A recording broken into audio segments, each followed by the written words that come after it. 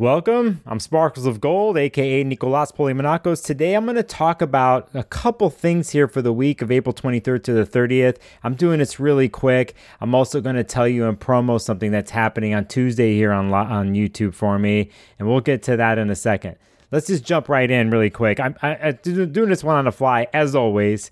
On April 23rd, while I'm making this video, Sunday, April 23rd, Mars in Cancer is making a positive connection with Mercury in Taurus, which has just started its retrograde story here with several days ago. This is the second time that Mars in Cancer is connecting with Mercury in the Earth sign of Taurus. There is an organic, free-flowing conversation, touching upon emotions and feelings and emotional content, where one is stating their basic needs and how they would like to get their needs met in a practical manner. Mercury in Taurus, some of it could be discombobulated a little bit and is a review of some of the words and expressions that have happened in the last couple weeks of Mercury being in Taurus. When we get to the 24th, Monday, the Sun in Taurus is going to actually square the North and South node where the eclipses have been happening in Taurus and Scorpio. Not the recent one that happened last week in Aries. That's still different.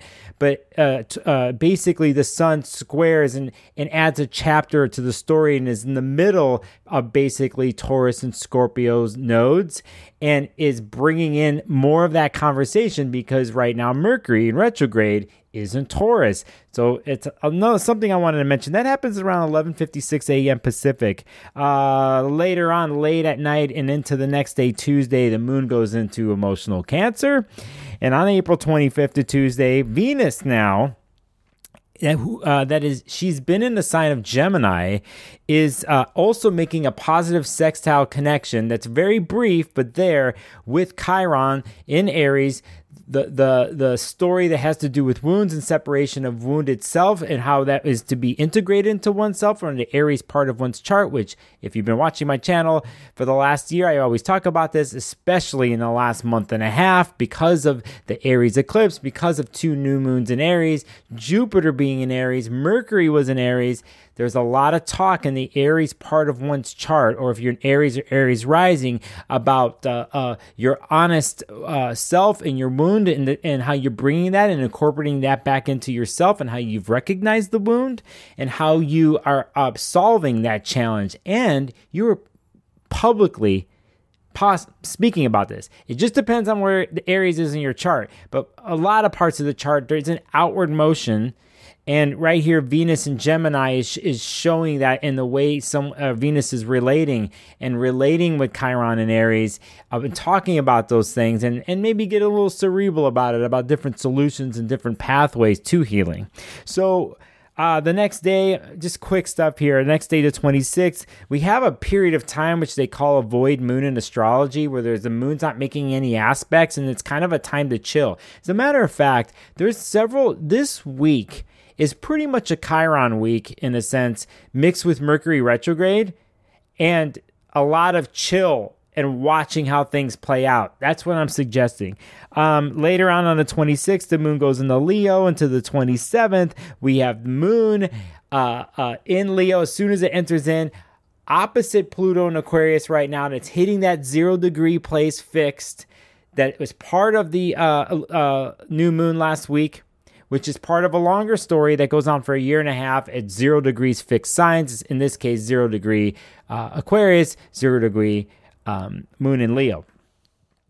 Later on that day on the 27th, now we have Mars in Cancer, this time making a square, challenging aspect to Chiron in Aries. Chiron just had a positive hit here with Venus. Now Mars comes in Cancer, especially after Mars has made a talking connection with that Mercury in Taurus. In the beginning of this video I talked about, Mars now actually makes a challenging connection with the Chiron and Aries. So there's some caustic beef here. This is some emotions rushing up to the surface from the Cancer part of one's chart to the Aries part of the chart where Chiron is. And that goes down at 6:40 2:34 a.m. on the 27th, which is Thursday. But it's kind of, there's chapters of the Chiron story. As you see, you know me, I like to talk about things in chapters and a storyline.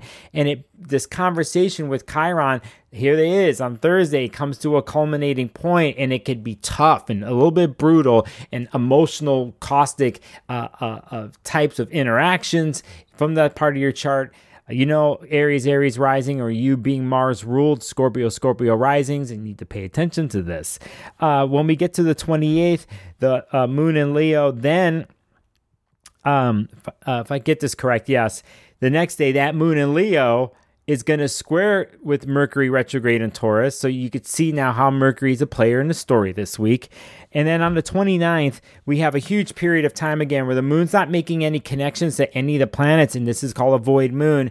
And we have to chill. That's why I'm suggesting that if you're involved in situations, to not completely rush in or to say things without any thought, to go slow this week, because there's a lot of emotional content and energy that's really prevalent and really reactive. And because we are in a Mercury retrograde situation in Taurus, these are how words get fumbled or misunderstood, or they need to be resaid in a different way. Those kinds of situations. Moon goes into Virgo late on the 29th into the 30th. And the 30th, I'll end with this, on the Sunday, is Mars in Cancer now makes our harmonious connection with Uranus and Taurus, and here is where we have a surprise. Here is where Mars in Cancer, which has touched upon Mercury this week and Chiron this week, and is moving along in an emotional space, was the ruler of the eclipse last week, Mars ruling Aries. So Mars in Cancer is going to have a electrifying connection with Uranus. This is where things come and strike out of the blue. Energy's erratic and good, and all, well, however you want to take that. But a lot of times with Uranus involved in touching a planet, there's some sort of breaking open of something. So Mars in Cancer, after its conversations with Chiron this weekend and with Mercury in Taurus, Uranus is breaking it open in a sense, and breaking open the emotional shell. And a lot of times Cancer will do things that have to do with protectiveness and guidingness and mothering and nurturing, right? And feelings and emotional content. And Uranus comes in and brings in some new ways of doing that are different, that are new, unusual, all types of things. But that's how we kind of lead up to the 30th on the Sunday. Okay, I wanted to say that. I could talk a little bit more about Mercury retrograde, but I will do more of that and talk about the eclipse that just happened and the eclipse that's happening on May 5th on Tuesday, the 25th of April. You're probably watching this 24 hours before it happens. I'm going to be going live here on my channel at 2 p.m. Pacific. If you don't know what this is about, I've done this several times before in the past.